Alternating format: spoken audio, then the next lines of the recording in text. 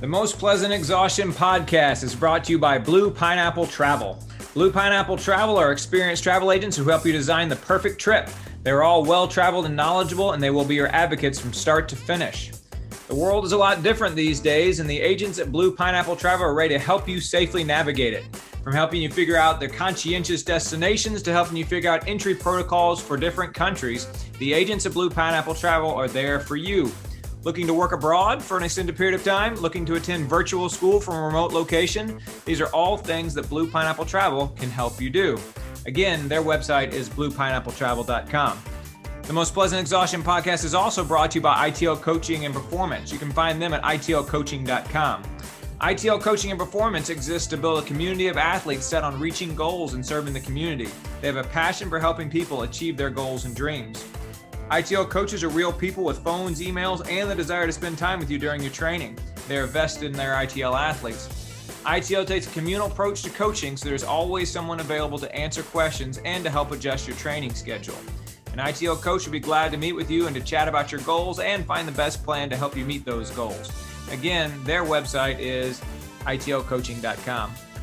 And finally, the Most Pleasant Exhaustion podcast is also brought to you by SlayRx. You can find those good folks at www.slayrx.com. Are you needing a pleasant spark to take your endurance game to the next level? Are you needing an all-natural, high-quality, customized hydration powder with or without sugar to stave off cramping and dehydration? Are you in need of an effective all-in-one fuel to slay your endurance efforts? Look no more, SlayRx. SlayRx has a really good line of products to serve our Most Pleasant Exhaustion podcast listeners. Let's start with Michelle's favorite, Spark Plug, which replaces sports gel and gross post-race trips to the Porta-Johns. It's a pop-in electrolyte powder in small, easily carried tubes. There's also an all-in-one endurance fuel. It has all of your electrolytes, clean fuel, and for no extra cost, your essential amino acids with or without caffeine. And it costs about 1/3 as much as other brands' combo rocket fuels. Finally, they have my favorite, SlayRx Hydrate Powder, which comes with or without sugar in varying strengths of electrolytes based on your individual needs. They can find those individual needs on the free quiz online at slayrx.com or with in-person testing like Patrick and I did at their headquarters on podcast episode number 114. Hydrate is the fuel that I used during the Blue Ridge Relay this year, and I recommend it for all of you as well. SlayRx products are 100% natural, come in great flavors, are vegan friendly, and the Hydrate Light is keto friendly. They've all been well researched and developed by a UGA food scientist who's also an Ironman athlete. The products are tested by the pros and endorsed by your fellow endurance athletes and hardworking folks in the community. The free sweat quiz and their products can be found at slayrx.com, on amazon.com, or at your local run and bike shop if it's available. You can use the code PLEASANT22 for 10% off at their website. Thanks to SlayRx for sponsoring us, y'all. Give them a try. We appreciate our sponsors, and thanks to all of them for helping us bring you the Most Pleasant Exhaustion podcast.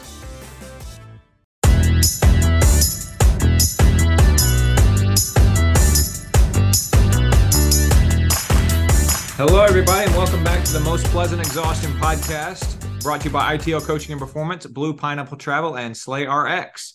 My name is George Darden. I'm an endurance athlete and coach in Marietta, Georgia. I am a father of twin boys, and I'm a college professor. My name is Michelle Frank. I am also an endurance athlete in Atlanta, Georgia. I am a mom to 3 girls and work as a CPA. Michelle and I did a race together this past weekend. We have now done 2 trail races in 2 months, one in November, one in December, on the same course. That kind of fires me up, Michelle. That feels like we're doing like stuff that people who are podcast co-hosts do. Yeah, I would use the term together, very, very loosely. I very much feel like it's together. I very much feel like your presence on the course. I like seeing you at the start. I like talking about it beforehand. I like exchanging all the Strava maps and that sort of thing before it begins. I very much feel that way. But anyway, keep going. How you feeling? Oh, man. Well, if I talked about not being sore after shut-in and how it was a little disappointing because I didn't feel like I, worked that hard or ran that hard. I'm making up for it right now. It's Wednesday. I think we ran on Sunday. I think I am training with somebody who has a philosophy that running on, fatigued, sore legs is fine as long as you're not injured. So I was really happy to come away totally uninjured. I'm just unbelievably sore. And I've gone on a few short runs Monday, Tuesday, and it actually hurt less to run than it does just to get around my house. I actually brought laundry to like a certain part of the house that I never would, just so I don't have to go up and down stairs. And I folded it, and it is going to stay at the bottom of the stairs for another few days because I'm not carrying anything up and down stairs. I'm using the banister. I'm all in on the, delayed onset muscle soreness, but I'm hoping that it kind of peaked about 48 hours after I finished, which was kind of late yesterday. So I went to the pool this morning, and I actually did a workout in the pool. And it just felt so good to get my heart rate up, but my legs didn't hurt. It was just like, oh, I love swimming. And I actually don't love swimming. But you're in a weird place physically if you actually find yourself saying, I love swimming. Oh, and not only that, but I did not think one time I'm going to cut this workout short, which is unbelievable for me. It was just glorious to feel my heart rate elevated and not be in pain. Good. So, very good. Very good. And so I have to ask then, so since you mentioned after shut-in, you said that you weren't sore and that bothered you, because I was just wrecked sore after shut-in. And I was sore after this one too, but not like I was after shut-in. Yeah. So does this mean that you feel better about this race because you actually are physically sore following the race? I mean, I feel better about this race for a lot of reasons. Physically sore. It's the Pine Mountain Trail Run. It was 19 miles, just short of 19 miles. It was a little bit more than 19 miles for you, but we'll talk about that in a second. And it had about 3,100 feet of climbing, about 3,000, something like that. Yeah, I mean, it was about 3/5 of the amount of climbing we did the last time we did a 19-mile trail race. Yeah. So I think that was helpful in the sense that it was just more runnable, which I think we've talked about. I would prefer that. There were actually extenuating circumstances that made it not as runnable, but they didn't bother me as much as, the terrain or the weather at shut-in. And what I mean by that is the course is notorious for having leaves that have really just fallen. I mean, we're south of Atlanta here. So really the leaves have just come off the trees, probably within the last week or two before the race. And there's the majority of this course, you can't even see the trail. The leaf coverage is so thick that I cannot tell you how many times I would see out of the corner of my eye, somebody just coming back from like the left or the right. Like you run off trail and you don't even realize you're off trail. It also is really rocky. So I just had the mentality that I was never actually landing, on dirt. I was going to somehow make contact with the rocks under the leaves.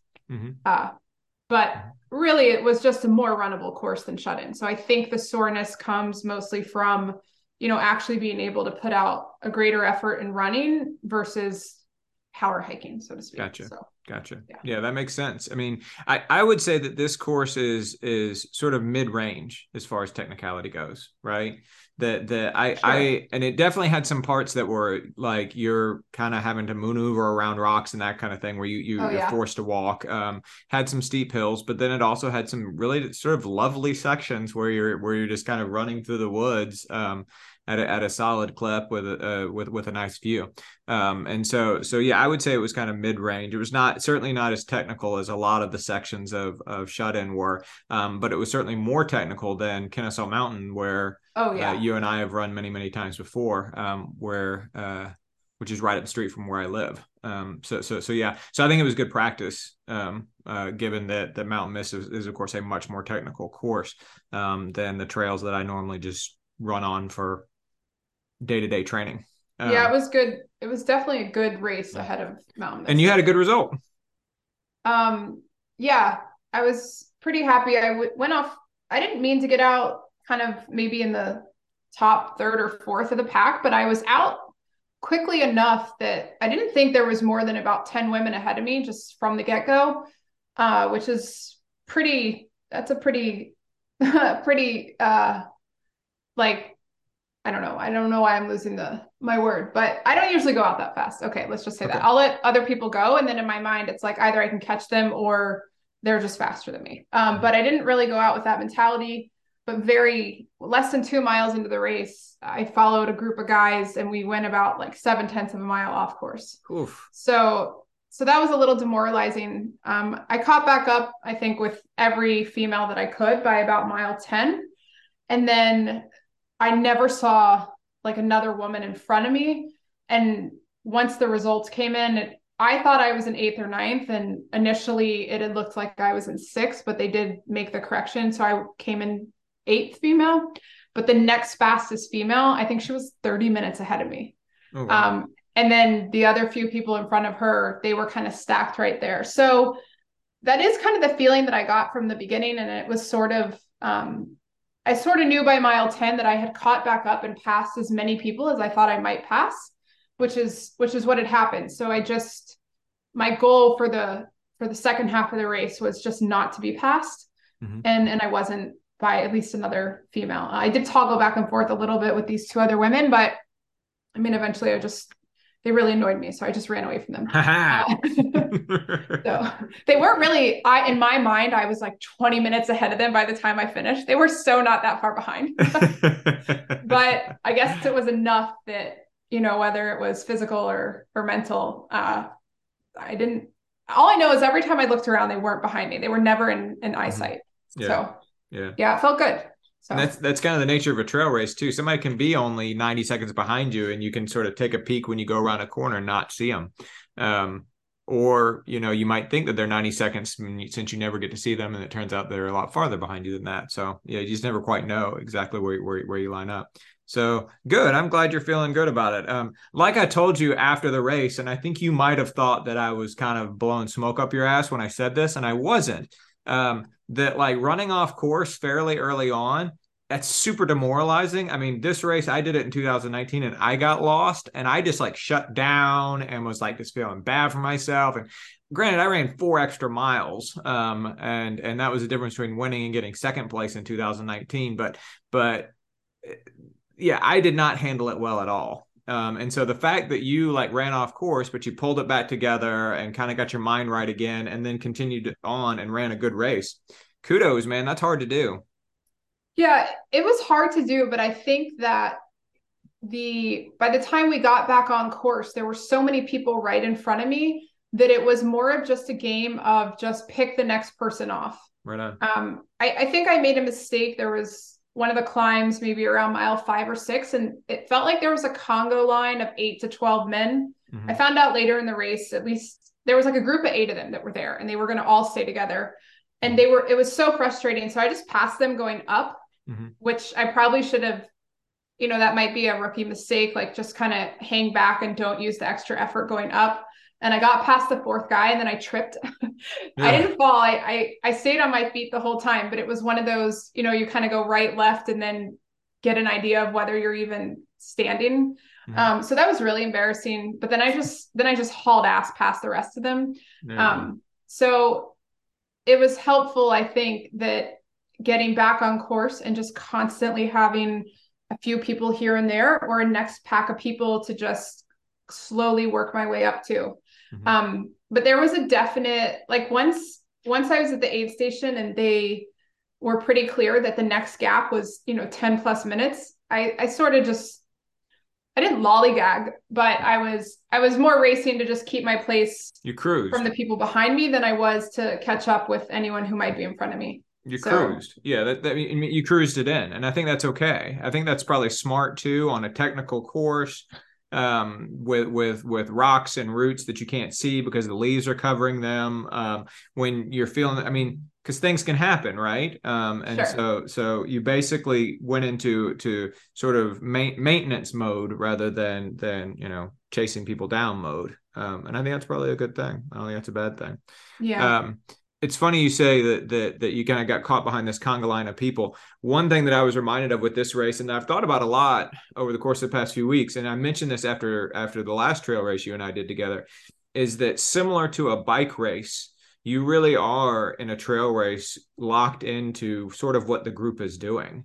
You don't get to just run your own race. The race does get influenced by the people that are around you, and you can get caught behind somebody or behind 8 somebodies when you're going up a hill and they're going much more slow than you would like, or you might have to jump out of the way so that somebody can go downhill faster than you, or something else like that. Like all of those sorts of things end up getting influencing the race. You don't just go out there and run your own race and run steady. All those sorts of things happen just the same way they would in a bike race.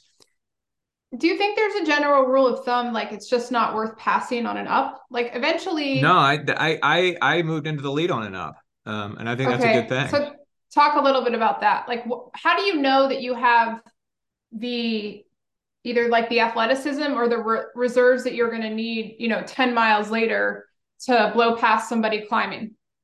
The way that I ran the race is that I was in sort of a group of six for the first few miles, and then one guy twisted his ankle, and we went through an aid station and a few other things, and it just basically kind of started to thin out. And I ran up and ran with the guy who was in second for a little while, and then kind of ran his pace, and then I felt like, I felt stronger than I thought that he was, particularly when we would go uphill. So I went on by, and then kind of ran away from him and caught up with the first guy and ran with him until right about the halfway point. And there was a big hill going up to the highest point of the course right there around halfway.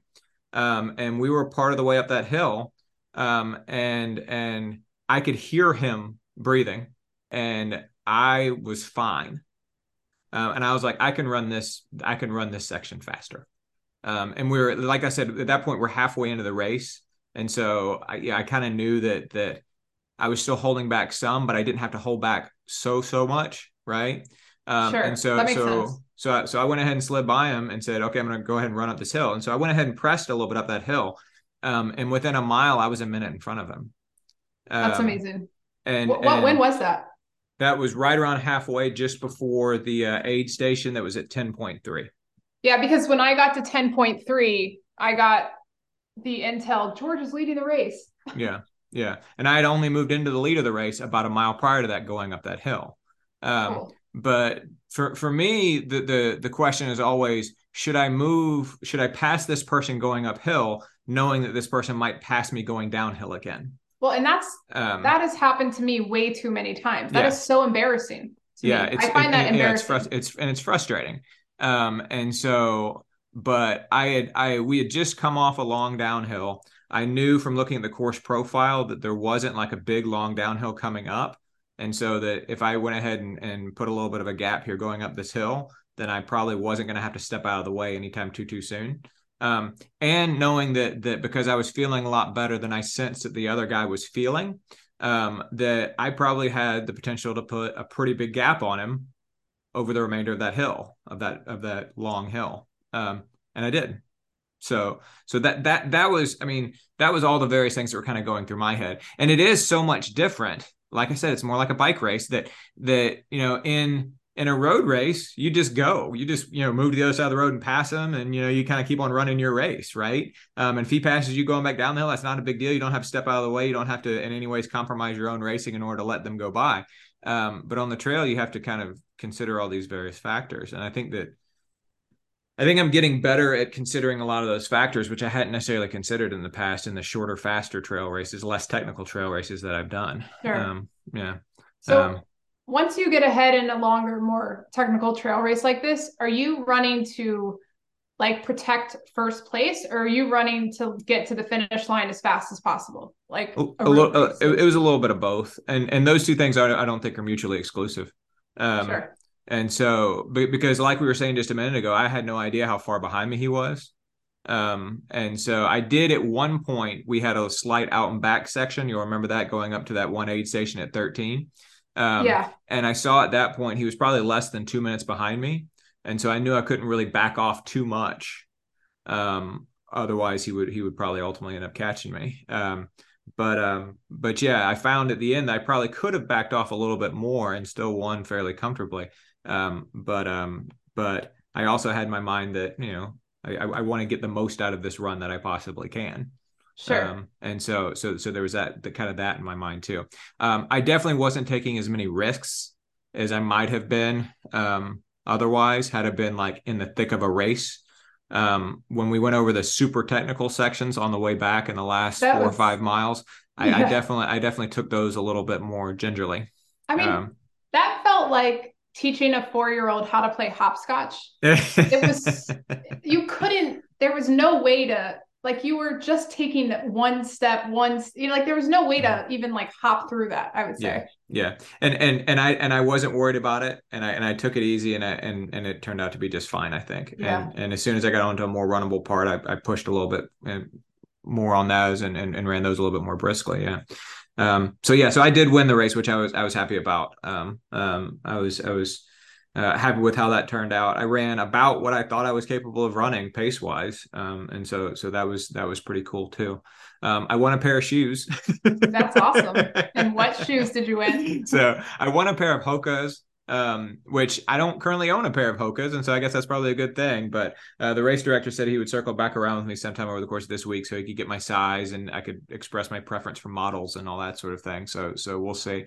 Um, So my what first my first thought would be to get the Tecton X, which is their trail shoe that's plated, yeah. if that's one of my choices. However, early in the race, around like the 3 or 4 mile mark, I was in a small pack with one other guy who was right in front of me, and he stepped on a rock and he twisted his ankle. Like, I think I saw like the front of his shoe when he twisted his Oh, ankle. I mean, it was vicious. And somehow he wow. finished the race, which I don't know if that was a great idea for him to do that or not, but that's not my decision. Um, And and so that kind of turned me off the Tecton X a little bit because he was wearing the Tecton X. And then at the finish line, I was talking to him, and he totally blamed it on the shoe. And I was like, all right, maybe I won't try those. yeah, But I don't know. I did try that shoe a few months ago. It was just not for me. Oh yeah, But people do like it. So yeah. I mean, I saw a promo video, a marketing video for it with Hayden Hawks, which made it look appealing. And then the guy who won the JFK 50 this year, it's the first time over the course of the last several years since the advent of super shoes that the winner of the men's race at the JFK 50 didn't change their shoes mid race. And in fact, he was the only person in the top 10 who didn't change his shoes. People do it because you have this technical section on the Appalachian Trail, but then you have this long, straight, flat section on the C&O towpath, and then the last 8 miles are rolling hills on the road. And so people will change their shoes. And he didn't stop and change his shoes, and his shoes were the Tecton X. And so that to me suggests that that's a pretty versatile shoe, right? And that's a really good ad for them. But I don't know. We'll see. We'll see. I'm not a big Hoka guy anyway, as you know. So and what shoes did you wear on Sunday? the same as you. I'm glad you said that because I was going to mention that. So I decided to try the Endorphin Edge, the Saucony Endorphin Edge, which is their plated trail shoe. After looking at lots and lots and lots of different things, looking for a beefier trail shoe that would be more appropriate for mountain mist. That's what I went with. I had done 2 runs in it. I had made a point to try and run more confidently, not aggressively necessarily, but confidently on the trails, the less technical trails around my house when I wore them. And so this was their first real test, and I thought they were great. I really like them a lot. I think they're going to be a good choice for Mountain Mist next month. So yeah, I like them. Do you like them? Yeah, I actually wore them out of the box. Do not do as I say, don't do as I do, whatever that Yeah, expression is. yeah. I had a little bit of trouble figuring out whether to size down half a size. All the reviews say to size down. Mm. So, but I didn't. I went with just my usual running shoe size, and I thought the shoe was great. I would say if I wasn't thinking about whether I was thinking about the shoe, I wasn't thinking about my feet, which is always a good sign that Yeah. it's, that I think it's a good shoe. A lot of the course had, rocks with moss. It was very wet at the beginning overnight from leaves, and anywhere there's just slick, branches. And I don't know, maybe there's just no shoe that actually Right. sticks to that stuff. A few times, and this is a total like user error, I kept wanting to test the moss on the rocks. Mm-hmm. Like I wasn't going that fast, or I was crossing a creek, and every single time I was like, oh, hell no. Like just one time I was like, I'd much rather step in the water, right, and get Mm-hmm. my foot wet Mm-hmm. than test it on these wet rocks covered Mm-hmm. with that green stuff. Mm-hmm. So I thought it was a great shoe. My left foot's a little bit beat up, which is interesting. Mm-hmm. But yeah, in terms of comfort, I felt like they really had an energy return that a lot of other trail shoes I've worn don't have. Mm-hmm. And I know we talk about they're plated, but I do think that's as much a reflection on the foam, so to speak, that is Yeah, in conjunction with the plate. So I yeah, I'm agree. pretty happy with them. I think, Saucony did a good job fixing a very bad shoe very quickly. Mhm. So yeah. Yeah, the bad shoot they had was they called it the Endorphin Trail. What was it called? I Something mean, like it that. was, yeah, Yeah, yeah, it was and it bad. and then they basically recalled the shoe, Yep. and then put out the Endorphin Edge over the summer. And I had read really good reviews of it. The one thing I had read that people said was not great about it is they said that sometimes it can be a little bit too fast going downhill. And I ultimately just kind of said I'm actually going to be okay with that. Yep. Believe in the Run. Those guys are on audio. I think it was Believe in the Run. I mean, they compared it to a rocket. Yeah. I mean, and I guess if you're trying to race, there are worse things than having rockets on your feet. I mean, they were worried that it could potentially be dangerous because you'd be running downhill so much faster than you're accustomed to running downhill. That wasn't really my experience wearing them. I thought they were grippy. I did slip one time on some moss covered rocks and kind of like you decided that, yeah, I'm not going to do that again. I feel like that was user error. Yeah. I, I wish my, I had only tested it once and learned the lesson, but it's okay. I need to time a little tighter. I did have a little bit of user error there as well. I think my left foot in particular was shifting around a little bit, and that caused kind of a hot spot under my left heel. Um, but other than that, they were great. The thing that strikes me about them, and I think you said this as well, it reminds me of the first time I ever rode a mountain bike. And on a road bike, if you like see a hole in the road or like some trash something, you try to avoid it, right? Sure. Whereas a mountain bike, you just roll over all that stuff. Yeah. And the bike is designed to take it, and so you don't totally feel it. You can Right. just like roll over rocks and roots and stuff like that, and it's just like smooth right over the top of it. That's the way these shoes felt. That you could run over the top of rocks and roots and Yep. stuff, and you just kind of rolled right over the top of them.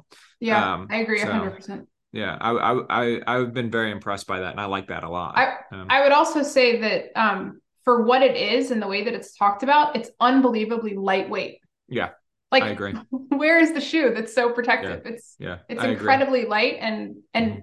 even sopping wet, it didn't feel like I was dragging a wet Yeah, shoe. I So agree. Yeah, I wear a size 10. It's under 10 ounces. It's 9.5 ounces according to my yeah, it's scale. incredible. And it feels light on your foot. It has a solid stack height. It has like a 36 millimeter stack height, and so you would think that might make it feel like you're on stilts or be unstable. Didn't feel that way either. Yeah. Yeah. So yeah, I like it. I do like it a lot. There's just a lot of good shoes out there, you Yeah, I know. know. Yeah. I just listened to an episode of The Drop and they just came from the running event and they're Mm, just talking about and there's just too many shoes. I mean, yeah. you can pick 10 shoes and have to pick one and you can't go wrong. It's Yeah. just, I guess, whatever personal preference at some point. Hmm. So, Hmm. Yeah, I agree. I agree. And so yeah, I'm super happy with these. I don't have anything bad to say about the Adidas Terrex Speed Ultras, which both you and I have and both you and I like. But I just think they're just more appropriate for lighter trails. yep, And so, I would agree. um, um, but these are good for more technical trails, and so I'm excited to continue wearing them over the course of the next little while, and of course wear them in Mountain Mist next month. So this felt like a much better step towards Mountain Mist for me, by the way. Oh, like yeah, like for I finished sure. shut in last month, and I was like, this is awful. I can't believe I'm gonna be doing Mountain Mist again. What am I thinking to do? This feels like, okay, I'm more where I need to be. Like I'm on the Um, right track. I'm making progress. I'm gonna be ready for this 31-mile race, this technical race in Huntsville next month. So I was yeah. in front of a group of guys that they were also prepping for Mist, Mm. but they were just cursing themselves. They're like, "Why did we pay to come out here today?" I was like, Yeah. "Oh, guys, like this is like on a flat section where I kept asking them if they wanted to pass, and they were like, "Oh, you're setting such a good pace." I'm like, "Okay, you want to pay me for that duty?" Or no, I'm just kidding. But um, it's they're just like, "Oh, this is awful. I can't believe we paid to be out here. I can't wait till January." And I'm thinking like, this is so much better than Yeah, I was gonna say if January. you if you're second guessing you're paying to be at Pine Mountain, just Yeah. wait until you're at mile 24 of Mountain Mist. So Yeah. yeah, So we'll see. We'll see. All right, cool. Let's talk about a few other things here. We have kind of a lot of news we want to talk about and offer here. Let's offer some real kind of quick hits on the news here. We have a lot of things that, in case you missed them, we wanted to mention. One of them has happened over the course of the past month or so, and we haven't talked about it yet. But yet, literally before today's podcast, Eric texted us and said, that story about Camille Herron is currently the front page on CNN Sports, and it was. And so, literally during a week of the World Cup, you have obviously men's college basketball, women's college basketball going on. You have all sorts of other sports taking place. You have men's college football is peaking right now. You had a story about ultra running on the front of CNN Sports. And so kind of recap it for us here. Michelle, tell us what it is that happened with Camille back in February. Sure. So Camille set a 100-mile record at Jackpot Ultra Running Festival in Nevada back in February. And there's always this long period of time, when somebody breaks a record, whether it's, a 5K, a 10K, an ultra distance, whatever, in between when the world says they broke the record and it's officially, ratified and certified. So It came out a few weeks ago that the course did not meet the measurement. It's about 700 feet short, and Camille's world record would not be ratified. So she would not. 700 feet short over 100 miles. Yeah. So not like every lap was 700 feet short. Like literally she ran 100 miles minus 700 feet. Yeah. 99.9 miles basically. Yeah. Keep going. Just a lot of back and forth about, well, they took the actual measurement, back in February during the duration of the race, and how can you go back 8 months later and try to, remeasure it? So it's just been a whole controversy, really. And for whatever reason, I'm sure, she's really fighting this hard. She thinks that it should be ratified, and she thinks that, what USATF is doing isn't correct, and that the course meets the measurements, and that they dotted all their I's and crossed all their T's. And, it's always hard because it feels like you're reading USATF's statement on why the course is short and her record won't be ratified. And you're reading, her response and her husband/coach, and their response is filled with a lot of emotion. Mm-hmm. So understandably, right? Yeah, it's just kind of been a brewing back and forth of he said, she said. I don't really think there's any chance that USATF is going to rescind their decision, like not to ratify the record. I don't think so either. It's now, made its way to the front page of CNN. So anytime ultra running hits the front page of CNN, we should really talk about it on our podcast. Yeah, no, she said, she poured her heart and soul into the effort. She was in the Washington Post talking about it last month, and she said, to the Washington Post, quote, "I hope I get another opportunity at the record, but I may not. You don't know what the future holds. So this is highly impactful on me and my career. I mean, I'm 40 years old, my time is now. I'm in the best shape of my life. And I mean, these moments can be fleeting. I put my heart and soul into that performance, and it was such a big deal for the sport and the history of sport that it needs to count," she said. We should say also she ran 12:41:11, 12 hours, 41 minutes, 11 seconds. That's 7:37 per mile, which is pretty incredible.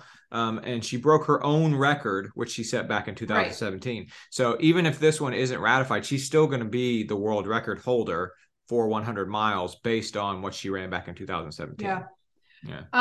I felt frustrated reading this because, like I mentioned before, I thought there was a lot of misinformation. So I reached out to Andy Carr, who's local here, Atlanta Track Club. But he, for people that don't know, he is a member of the administrative division, the records committee of USATF. He specifically works to certify men's and women's long distance running records. So I said, like, what is going on here? What are we missing? Like, how, whose fault is this, so to speak?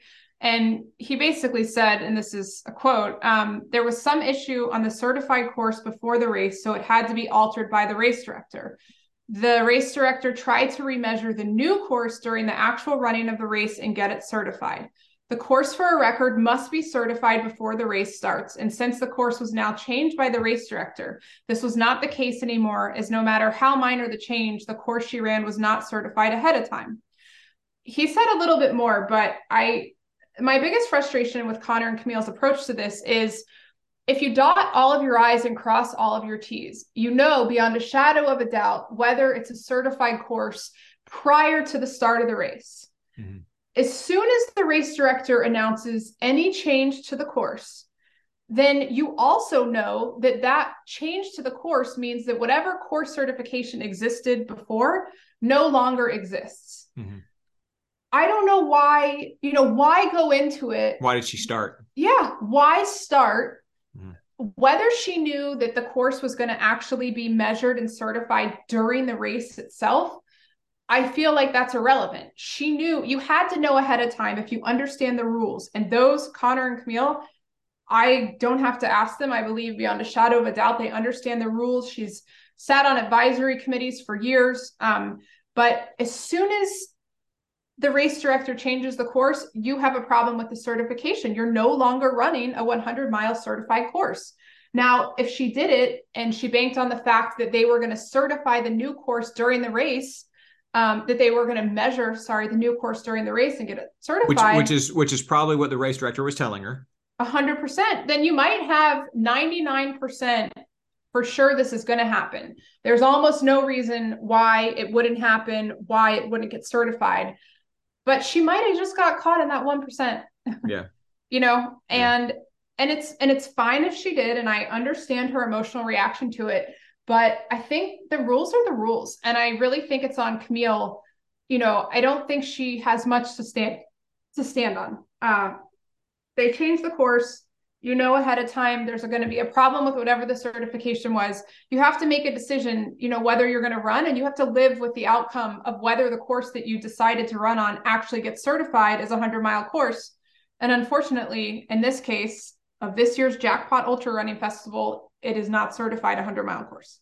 Yeah, so. And I think that the quotations that she gave to the Washington Post that were then repeated in the CNN Sports article that's on, like we said, their front page right now, I think that actually hints at the reason why she decided to go ahead and run. She's like, I'm in really good shape. I don't know how many more of these I have the opportunity to do. The race director is assuring me that it's probably going to be okay, and so I'm going to go ahead and do it. I can totally understand where she was coming from. I can appreciate her psychology in making that decision. But yeah, like you said, at the same time, she knew there was a risk, and that risk has in fact been realized. And she's not going to be able to have this record ratified. I don't think it's going to change, like you said. I mean, and I feel for her, man. I mean, she has a brilliant resume. She's still going to be the world record holder. She still won Comrades. I mean, she's still going to be highly respected as one of the great ultra runners of American history for sure. I feel for her though. I mean, I get where she's coming from, but this is not a fight I think she's going to win. Yeah. So yeah.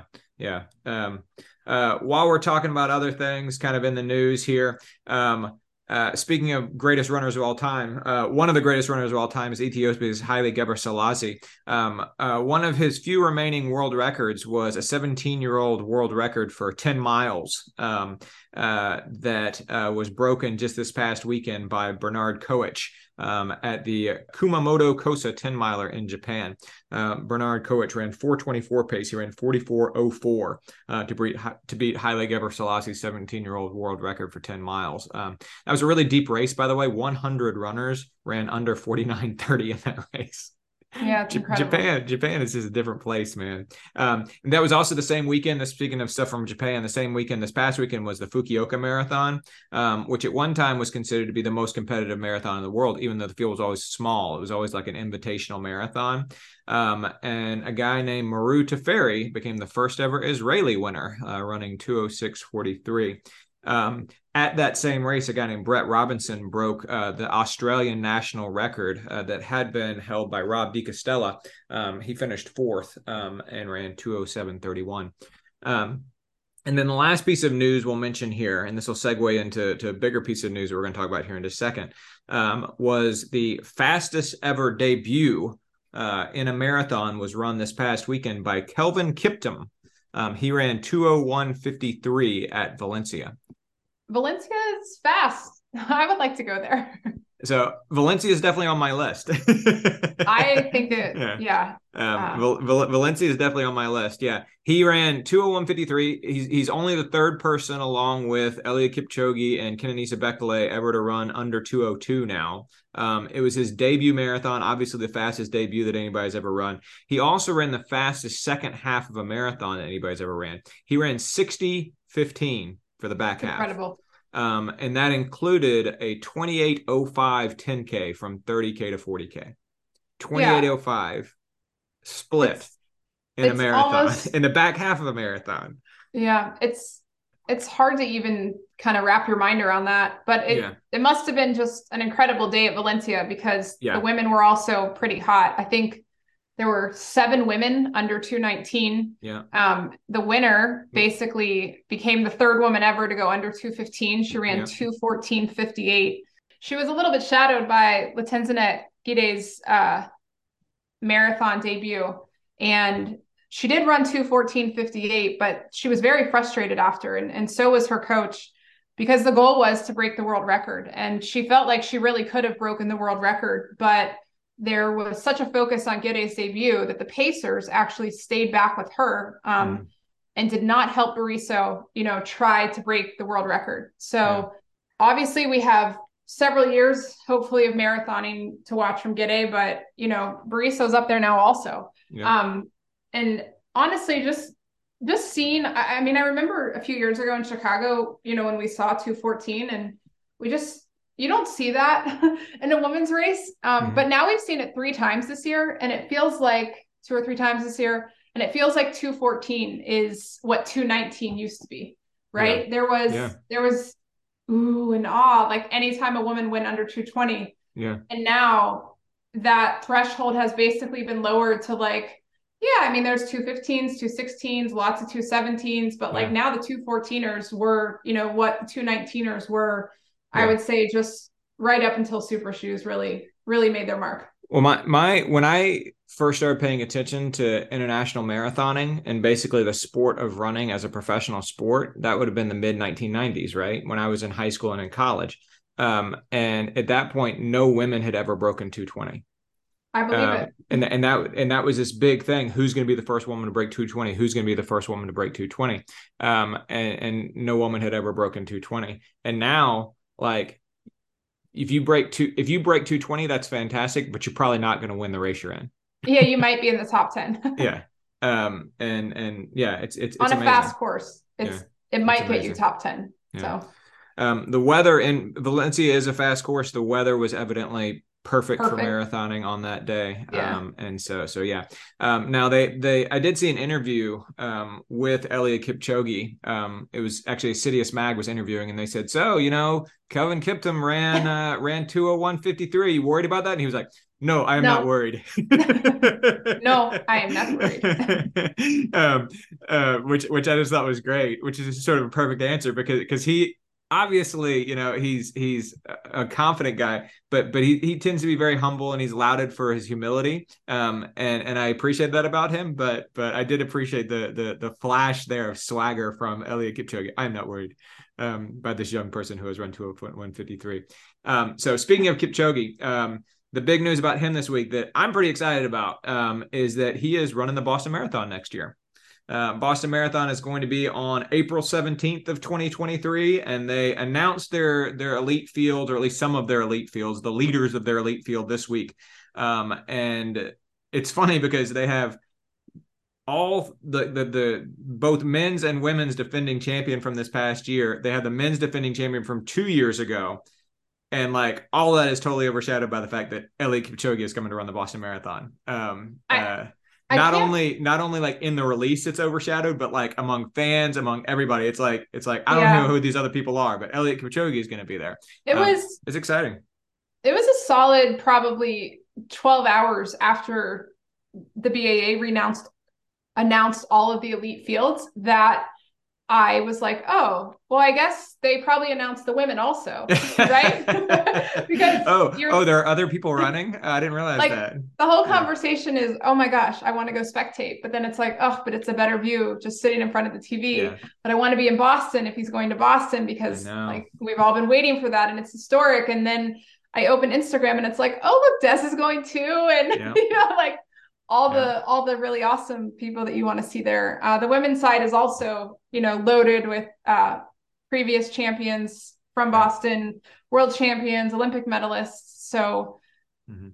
as usual, as it usually goes, Boston is going to be the place to be on April 17th. So right on, um, right on. do you think he can win there? Okay, so that's the question though, right? Of Because course. I mean, the obvious question, I mean, like, I think I saw a spoof article this week that said, Eliud Kipchoge was named champion of the 2023 Boston Marathon or something like that, because I think most people are like, oh, he's the greatest marathoner of all time. He lowered his own world record to 2:01:09 just in Berlin a couple of months ago. He's the two-time Olympic defending champion. He's probably the favorite for the next Olympic championship and being the first person ever three-peat as Olympic champion. Like all that stuff is true, but this is not a slam dunk.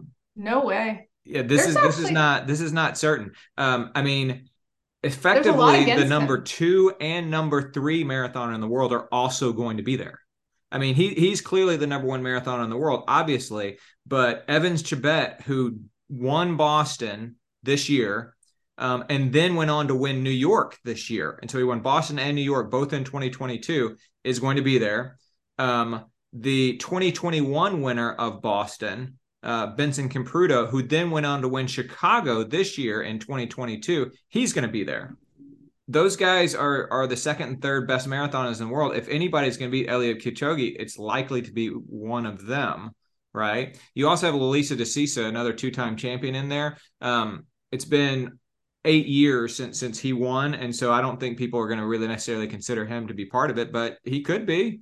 Yeah. And so yeah, I think it's pretty incredible. That he's going to have a field. He's going to have to actually go out and run and win this race. Like Right. it's not just going to be handed to him, right? You put in you add to that there's not going to be pacemakers there, It's not and flat. It's not it's not fast. flat. The weather could be a question mark. I mean, there's all sorts of other things. I mean, he's run 19 marathons. The only What? marathons he's ever run without pacemakers are the Olympic marathons. Now, granted, he did fine in those. He won them both, Yeah, he won right? them. But and both of those were not fast courses necessarily either, right? And they weren't great weather either. Yeah, and so he has shown that he can flip his head out of pace mode, time trial mode, and into race mode, right? He's shown that he is capable of winning in that regard as well. And so I definitely wouldn't write him off. Obviously, I don't think anybody's going to do that. But this is much different from the Berlin, the Chicago, the London, all of which he's won, Was that are so much flatter and faster than what Boston normally is. was racing in Chicago the last time he raced on Yeah. American soil? Yeah. He won Chicago back in 2014, and that's the last time he raced in the United States. And so it will have been 9 years, 8.5 years that he hasn't raced in the United States. And critically, between then and now is when he has become considered greatest of all time, right? Yeah. It's in that time he's won 2 Olympic championships, that he ran under 2 hours as part of the Breaking 2 project, or the Ineos 159 challenge. It's been since that time that he became the first person to run under 2:02. It's been since that time that he lowered his own world record. Like all of those things have happened since he won Chicago way back in 2014. And so yeah, it's pretty exciting. I know. I don't have any plans to go to Boston, and maybe the reason why I can justify not going to Boston to see him run this time, because like you said, because I'll get to actually watch it better if I just stay home and watch it. But also I feel like he might go to New York in the fall. That is true. And if he goes to New York in the fall, like now I'm like, maybe I should change up my fall plans and try and double back after I do Berlin next fall and try and get in New York so I can be in the same race as Eliud Kipchoge. I don't know. It was definitely cool being in the same race as Kenenisa Bekele in London, and actually getting to see him at the starting line. I don't know. I just think just knowing he's there, I feel like it just makes it brings the race kind of just like that tiny bit more prestige, so to speak. Oh, yeah, It's just, I for feel sure. like any fan of the sport has been waiting, for him to either show up on a Boston start list or a New York start list. So we're going to get to see one of those next year. Or both. I actually think we're going to, I actually think there's a really good possibility we'll get to see both. Yeah, I think you have good reason to think that. He has said that he wants to win all 6 marathon majors. Nobody, by the way, has ever won 5 world marathon majors. And he's already won 4. If he were to win in Boston, that would be 5. And then if he went into New York and won there, that would be 6. And then you have the Olympics in 2024, where he could become the 3-peat guy. And then maybe he'll retire because he is 38 years old already. And so, but I don't know. Yeah. It's very exciting. It's super exciting. Yeah, it's great. But there are other people that are going to run the race too. Yep. They're out there. Good luck finding them. A bunch of people actually, another segue here, a bunch of people actually qualified for Boston, not for 2023, but for 2024, alas, missed getting run with Eliud Kipchoge by a mere 1 year at the so-called BQ Factory, or the OTQ Factory, you might even call it, at the California International Marathon this past weekend. That's also the U.S. Marathon Championship every year here in December. You've run CIM, right, Michelle? I have run CIM. I ran it in 2018, and you really BQ'd there. An incredible experience. So former podcast co-host Patrick also ran it that year. That's where his PR is. Yeah, I mean, that's where my PR is. Might just stay there, but it's not a bad place for it to be. So yeah, I mean, it's a downhill course, but it's still legal. I think people that run rolling hills well, like it really favors if you train here in the Atlanta area. Yeah, because you said it's not like just a steady straight up downhill. I mean, it starts at 366 feet, it finishes at 26 feet. So over the course of an entire marathon, you lose 340 feet, and that's about the maximum that's allowed. It doesn't feel like a downhill course. It feels like a course that has the perfect amount of like rolling hills, basically. So yeah, I would highly recommend if anyone. It's become kind of this just mecca of marathons. The whole city comes out, and I think it used to just kind of be this small town race, but it is something special. So, and we had a plethora of Boston qualifiers, but also, even with the lower standard for the Olympic trials for Paris for 2024, at least on the women's side, there were 43 women that ran under the qualifier, which is 237, down from 243, 245. And of those 43 qualifiers, I believe, and I would have to go back to check this because it's been a few days and sometimes the results change. I think 35 of them are first-time Olympic trials qualifiers. That's great. So that's just incredible. Yeah. Awesome to see that, as USATF lowers the standards, we might not have 400 plus qualifiers, but there are women just going after it. Yeah, it's cool. One of the great visuals at CIM is always because CIM knows that people go there to run Olympic trials qualifiers. Yep. And so you have these huge packs of people that run with a pace group, essentially, all running right at whatever that pace happens to be. So 237 for the women, that's right at 6-minute pace, right? And so so you have the huge group of women that will just go out 6 minutes, 6 minutes, 6 minutes, 6 minutes, 6 minutes. And then people kind of slowly get broken off of that group or fall off of that group. Same thing with the men. The men's qualifying time is now 2:18.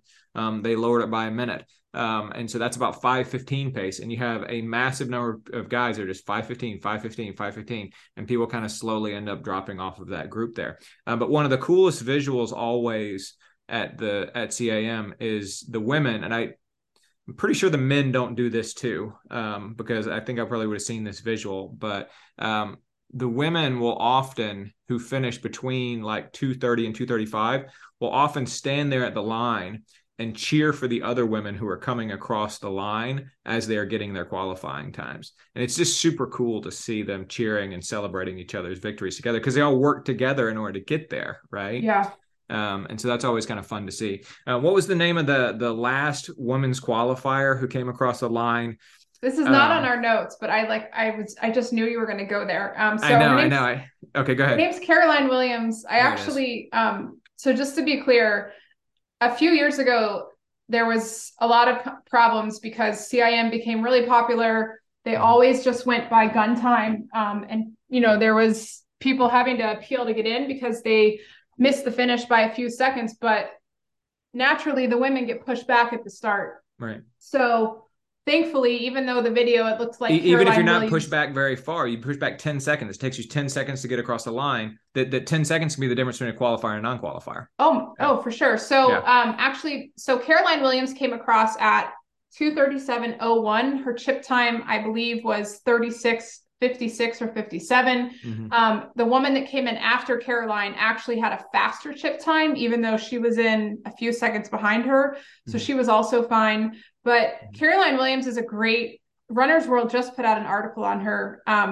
But she's actually been training partners with Katie Kellner, who a friend of mine used to use her as a coach. She ran professionally a little bit for the BAA, and she's the one who was featured running in Boston when the dog was like drowning. Do you remember this? No. Okay. I don't know the story.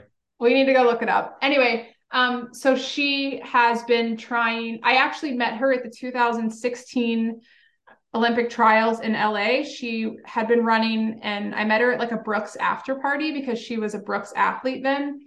And then she did not qualify for the next trial. So she's basically been on a 7-year hunt since the 2016 trials to try to requalify. Not only did she ran like a 2:35, which is like a 5-minute PR for her, but it's good to see. It was so good to see both of them qualify because, Caroline, she stumbled in pretty hard.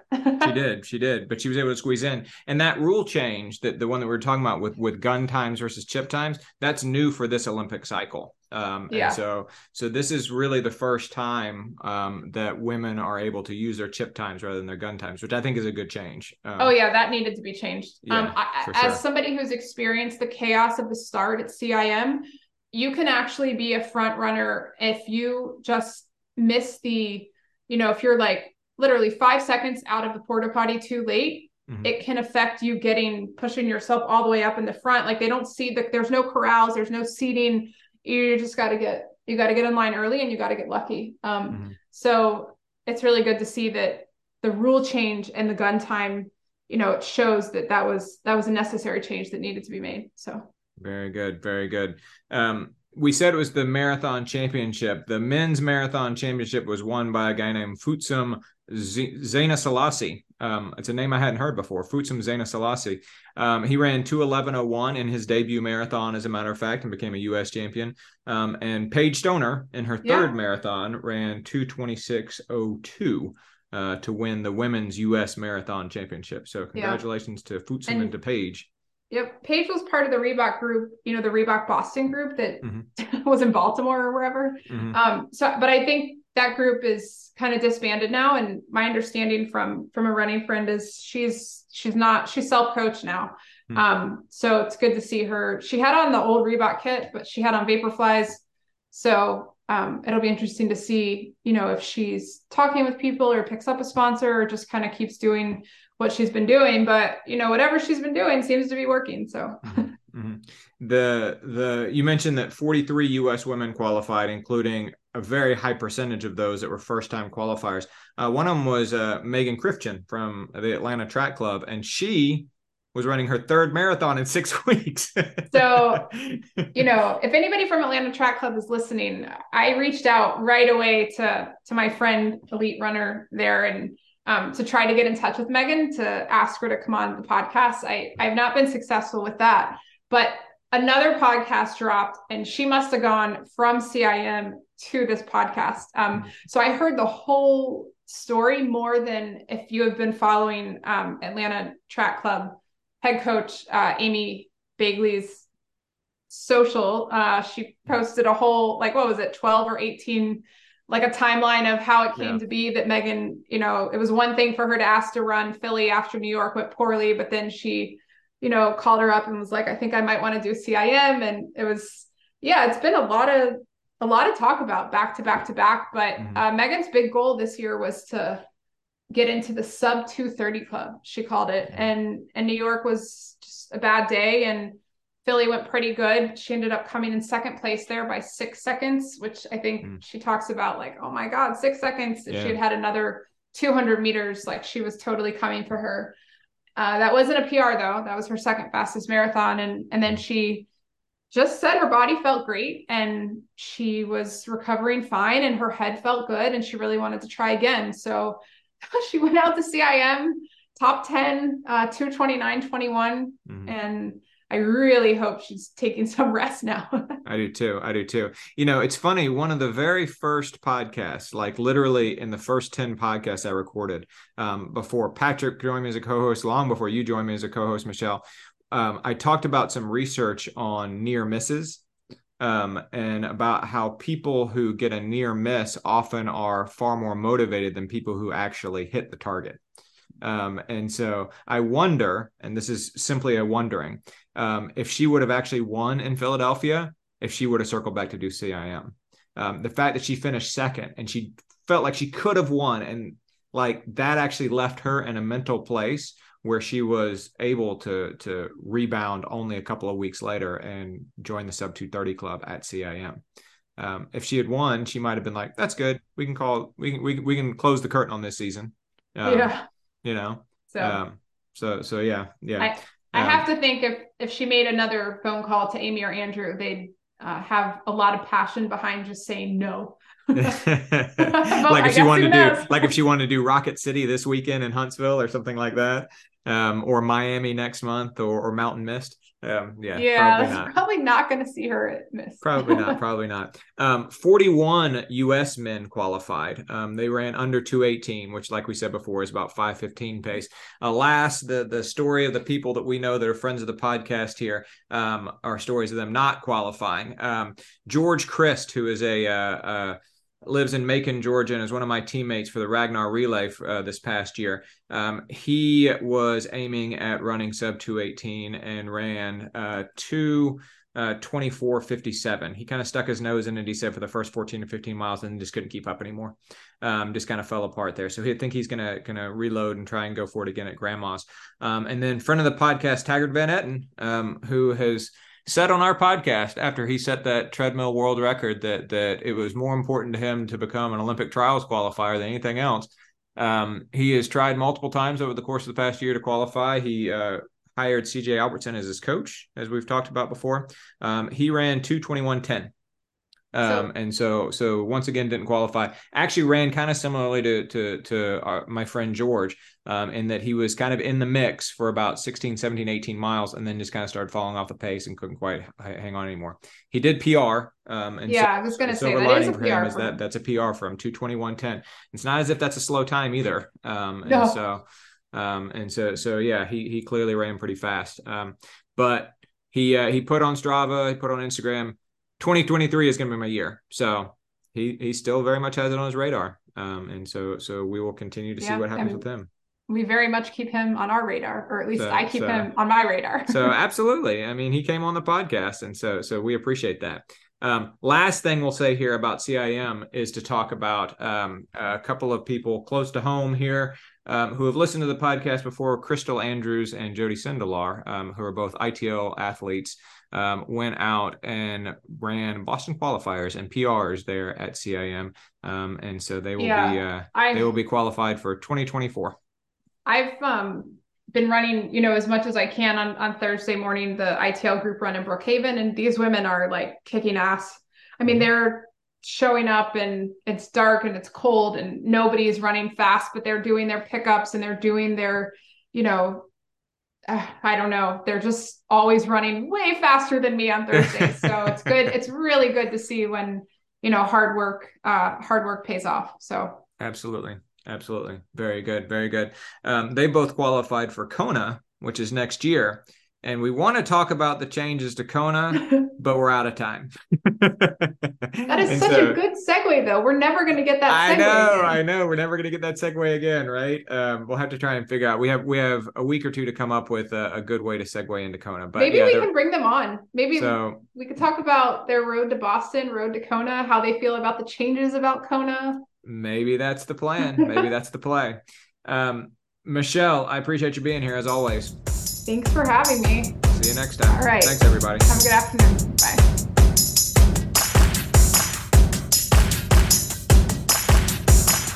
Thanks again for listening to the Most Pleasant Exhaustion podcast. You can find us on Facebook at facebook.com/pleasantpodcast, on Twitter @pleasantpodcast, or on Instagram, Most Pleasant Exhaustion. We're available on Stitcher, SoundCloud, Apple Podcast, or Spotify, so share us with your friends. Don't forget that we're sponsored by ITL Coaching and Performance, who you can find at itlcoaching.com, on Twitter @itlcoaching, on Facebook at facebook.com/ITL Coaching Performance, and on Instagram, ITL Coaching. We're also sponsored by Blue Pineapple Travel, bluepineappletravel.com, facebook.com/bluepineappletravel, and on Instagram, Blue Pineapple Travel. And finally, don't forget we're sponsored by SlayRx. That's slayrx.com, facebook.com/here4SlayRx, that's the number 4, SlayRx, Twitter @officialSlayRx, and Instagram, here4SlayRx, the number 4, SlayRx. Discount code PLEASANT22. On behalf of Michelle Frank, Patrick Ollinger, and Eric Hall, I'm George Darden. Thanks for listening to the Most Pleasant Exhaustion podcast.